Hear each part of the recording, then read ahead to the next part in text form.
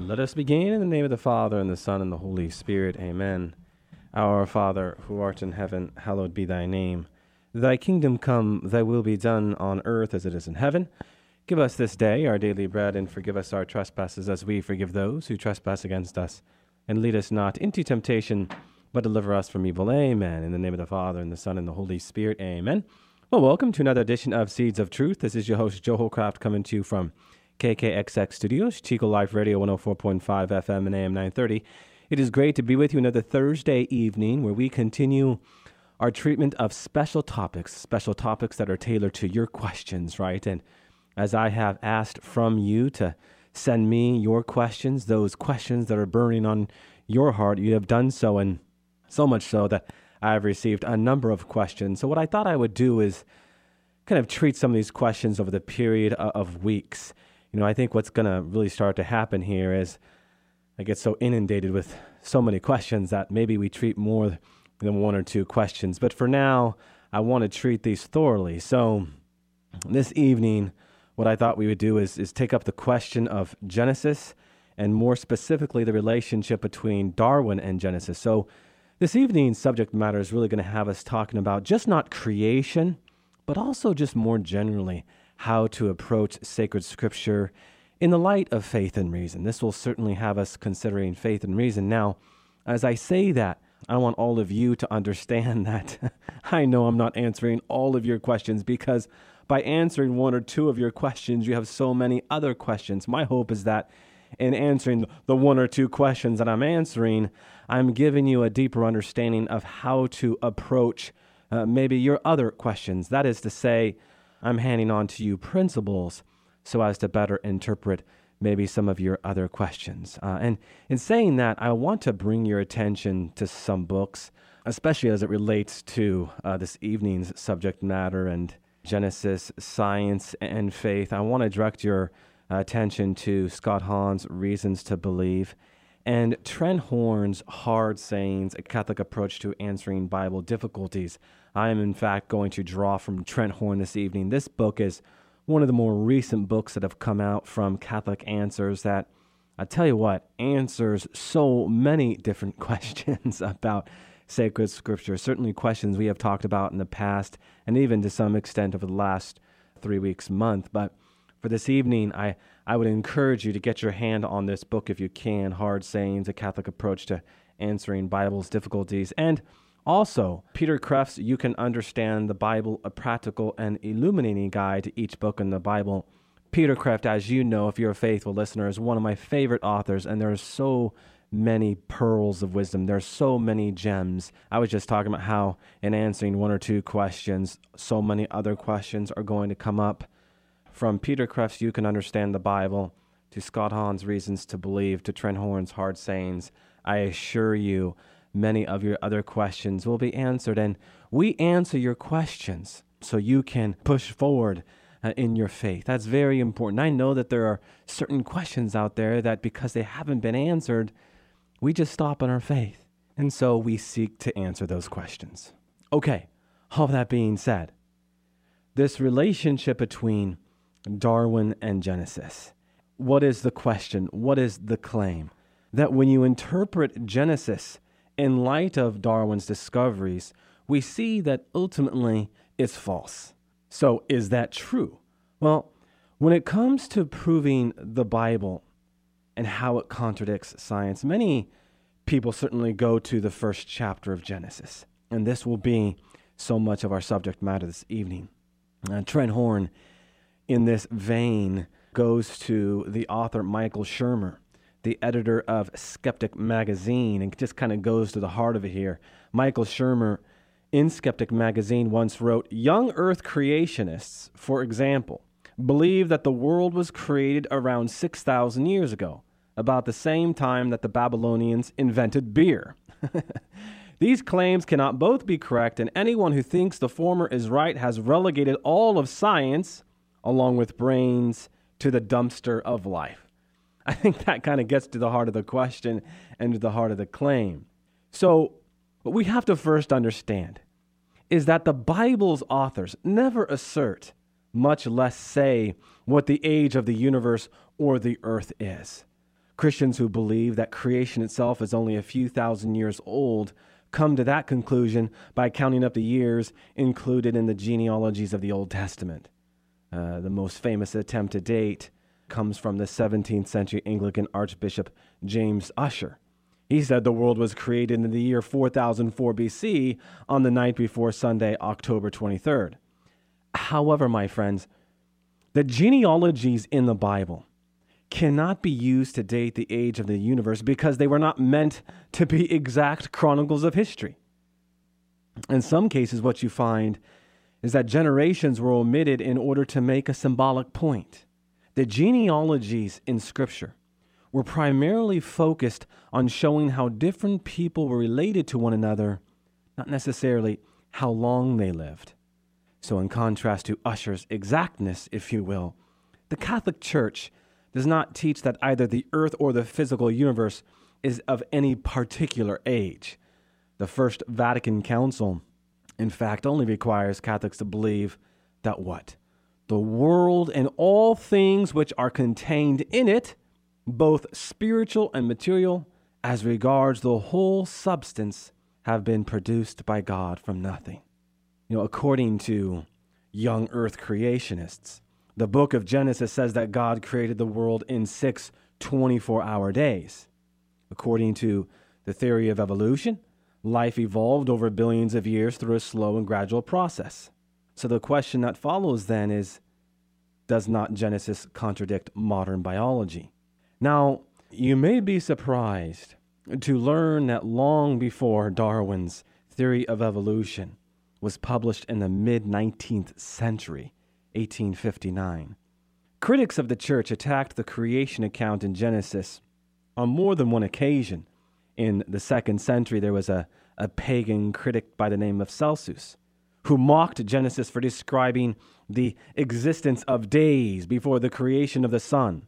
He once wrote, "By far the most silly thing is the distribution of the creation of the world over certain days, before days existed. For as the heaven was not yet created, nor the foundation of the earth yet laid, nor the sun yet revolving, how could there be days?"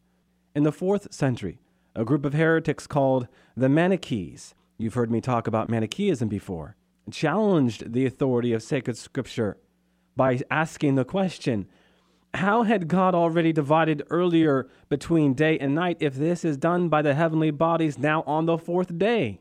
Any reader, ancient or modern, should be puzzled by the fact that Genesis 1:3 describes how God created light on the 1st day, but created the sun, the thing that makes the light, on the 4th day. How do we explain this odd sequence of events? And Trent Horn, I think, gives a nice analogy in response to that question, and so many ways gets to the heart of so many questions that are behind the question surrounding Darwin and Genesis. He says, imagine you're trying to recount what happened on a recent family vacation. How would you tell the story? You could present it in chronological order and talk about the long drive to the beach, the mix-up checking into the hotel, the visit to grandma, then lounging on the beach, getting lost downtown, and stopping at a cheesy tourist trap on the way home. Or you could present it in more of a topical order. You could first tell someone about your favorite parts of the trip, going to the beach, seeing grandma, stopping at the tourist trap. Then you might follow this with a description of your least favorite parts of the trip, the boring drive, the mix-up at the hotel, and getting lost in an unfamiliar place. What is Trent Horn saying here? Well, he wants us to see and appreciate that both approaches would be valid ways of retelling the story, even though one of them, the topical method, right, seems inaccurate if the listener assumed you were telling the story in a what? Chronological order. If you're to go back into the early church fathers and some of the great church writers, they understood this distinction and responded to their critics accordingly.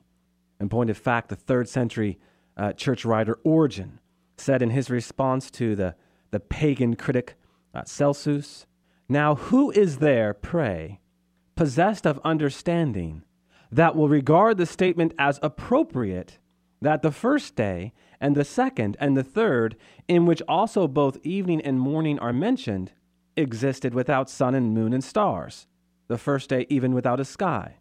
I do not suppose that anyone doubts that these things figuratively indicate certain mysteries, the history having taken place in appearance and not literally. St. Augustine responded to the Manichees in a similar fashion. He said that the fourth day of creation symbolically demonstrates how God gave the sun and moon authority to rule over the kingdoms created during the first 3 days. St. Augustine would also go on to say that he believed God created the world instantly. And I have always been one, oh, by the way, to believe this. This is St. Augustine.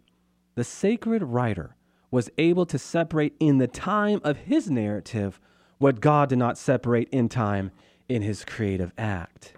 St. Augustine even proposed the idea that God could have planted within creation dormant seeds that would grow and take different forms over time, not unlike the change that occurs in living species through the process of evolution.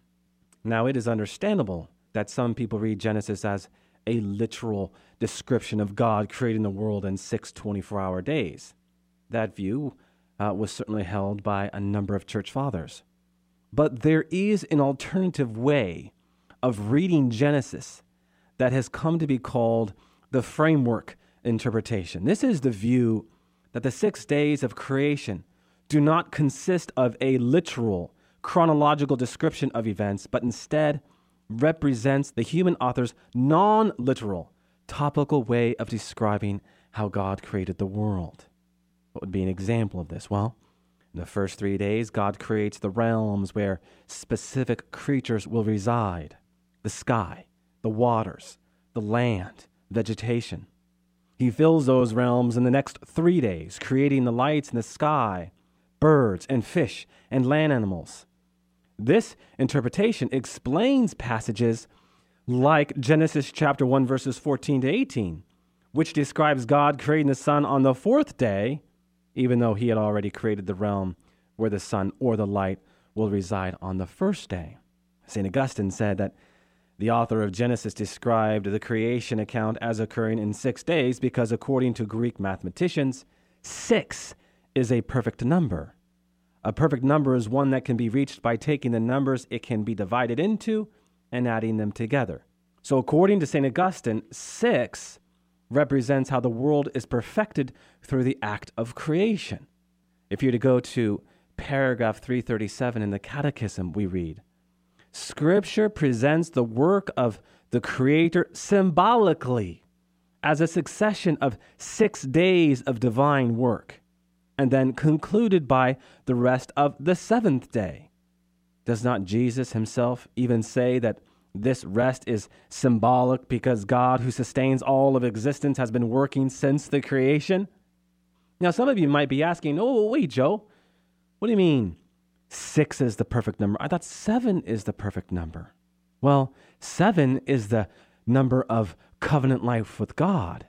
So it's not in contradiction with one another, but should be seen in light of each other.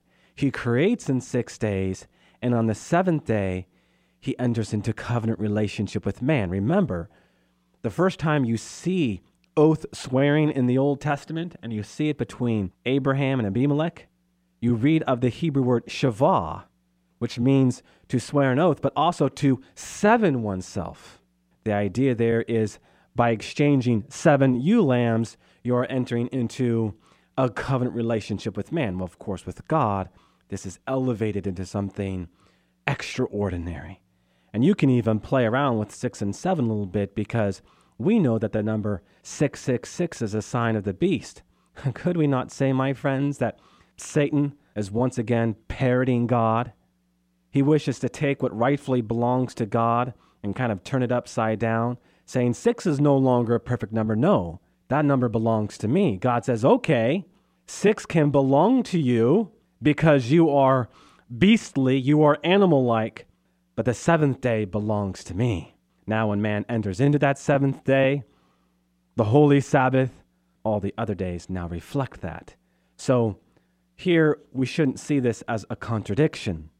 Now, all of that being said, what's important for us to appreciate here is that a Catholic does not have to believe that God inspired the sacred writers to deliberately fashion a literal history of the world that is not literally true.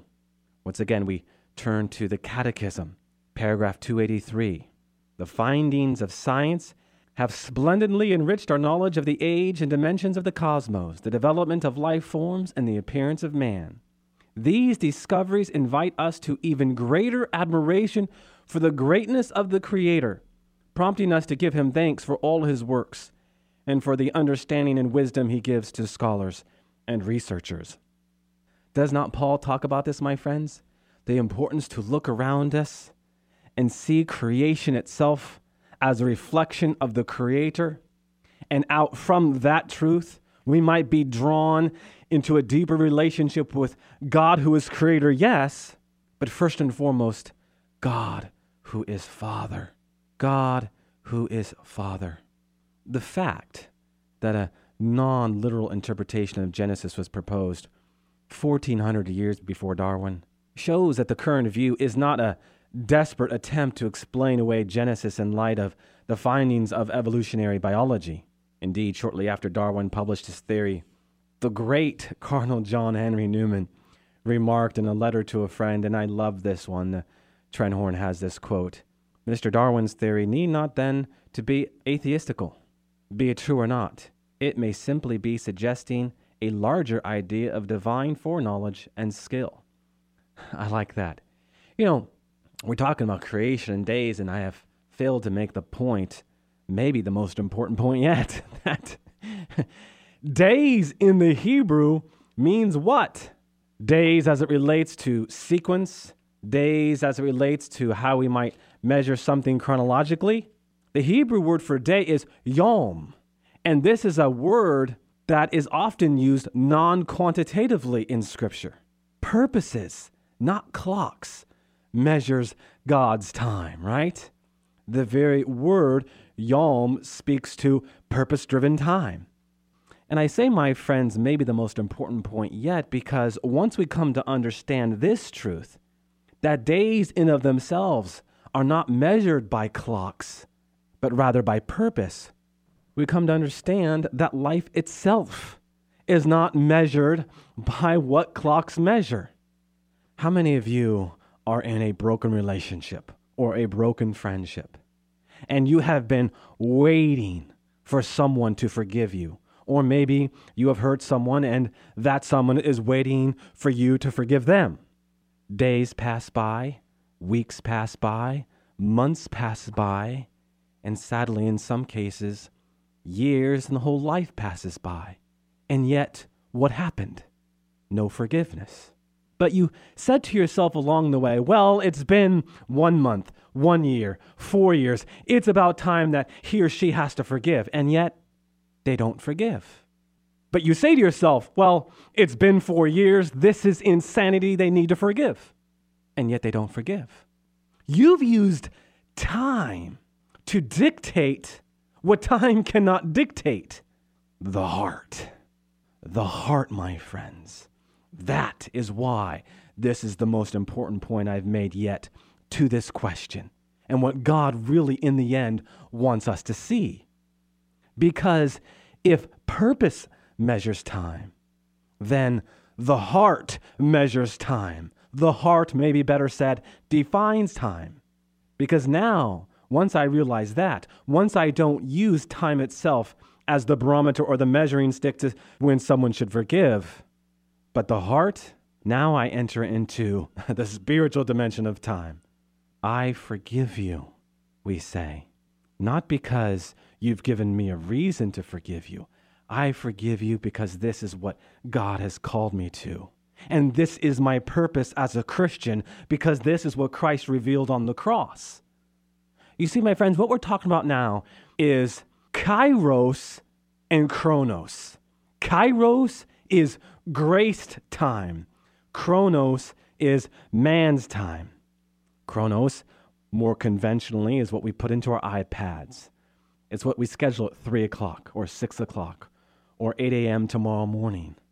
Kairos, that's God intervening into chronos, and in so doing, defining it anew in His grace. As I'm talking about this, I'm made to reflect upon an encounter I had with a professor, 20 years ago now. I remember he walked into the room. He said, "Well, class, I have an announcement to make." We kind of all turned our attention to him. Oh, he's got an announcement to make. He says, "We have redefined time."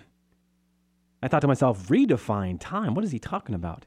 He said, "You see, students, we are no longer going to define time chronologically as BC and AD, before Christ, and Anno Domini, the Latin year of our Lord, but BCE and CE, before Common Era and Common Era." And I remember I raised my hand just a few seconds after that brief presentation of how we have redefined time, changed chronology. And I asked, "But you still have to reconcile one point." He said, "Well, what is that?" "The fact that there's still someone in human history that defines BCE and CE. You can use whatever acronym you want, but in the end, my point to the professor was, God is still in the middle. God is still in the middle." Not much was said from the professor. A whole lot was said from other students being critical of my simple observation, but I pose it to you, a simple observation. We can talk about history and time in all these different ways, but when you go into history and appreciate how God has worked in time, what you come to discover is that the harder you work to remove God from our history, the more you realize that God has been alive and well in history. Okay? So, certainly essential to our subject matter this evening. Now, I would be remiss if I didn't speak to a very important principle of biblical interpretation, and that is the literal sense. How the Bible itself contains many different literary styles. Although some books of the Bible are written in genres that literally narrate historical events, and I think we've dotted this out before in past programs, if you're to go into the Old Testament, if you want the historical narrative, you have Genesis, Exodus, Numbers, Joshua, Judges, 1st and 2nd Samuel, 1st and 2nd Kings, Ezra, Nehemiah, Maccabees, and then Luke and the book of Acts. Of course, Luke authors Acts, and in those 14 books, you have the historical narrative. And within Matthew, Mark, and Luke, you have the description of Jesus' ministry described historically. So all that being said, it would be an error to think that every book of the Bible, not to mention every part of every book, was composed in that historical style. My dear friends, the Bible is a collection of many different books that exhibit a variety of literary styles, according to the Pontifical Biblical Commission. In the Bible, we find different literary genres in use in that cultural area: poetry, prophecy, narrative, eschatological sayings, so sayings about the end times, parables, hymns, confessions, so on and so forth. All of which, in its own way, as the PBC mentions, presents truth. Now, some of these genres are strictly historical, but again, others are poetic, using fictional elements to communicate their message to the reader. These may include the story of Job's endurance of suffering, or for that matter, Jesus' story about the prodigal son. Did the prodigal son really happen? Well, we see it in our own life all the time. But did the actual story of the prodigal son really happen? In one of St. John Paul II's Wednesday audiences, he described how other Old Testament books fit this genre. This is JP2. The books of Tobit, Judith, and Esther, although dealing with the history of the chosen people, have the character of allegory and moral narrative rather than history properly so called.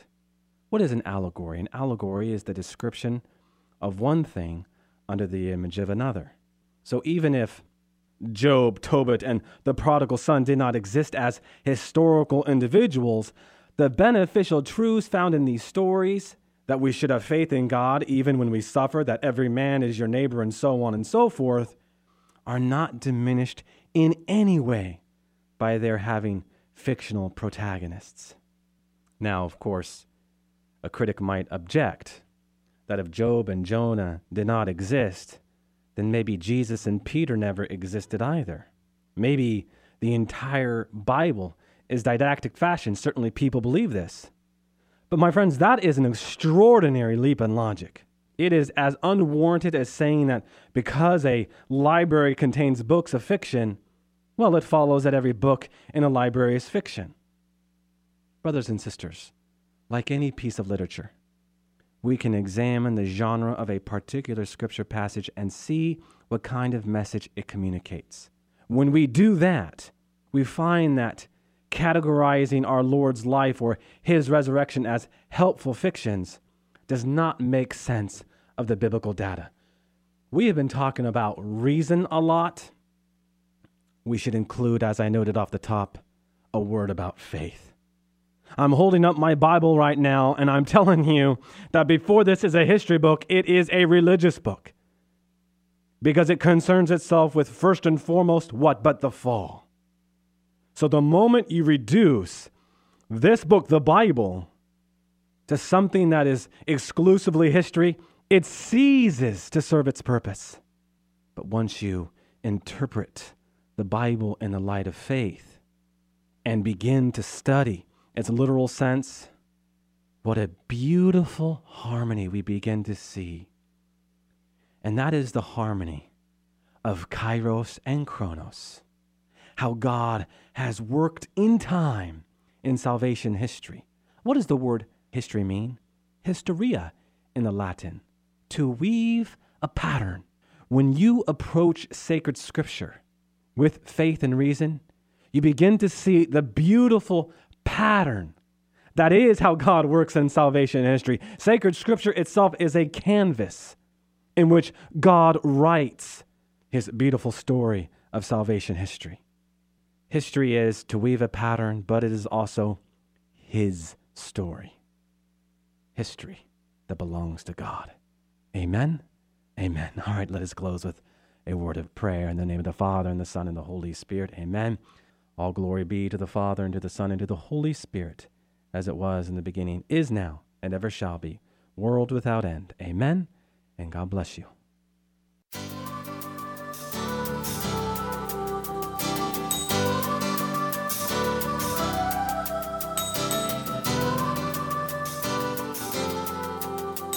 Thanks for listening to Seeds of Truth, heard every evening, Monday through Friday at 5:30 here on KKXX. If you'd like to hear this program or find out how you can help support Seeds of Truth, the website is joeholcraft.org.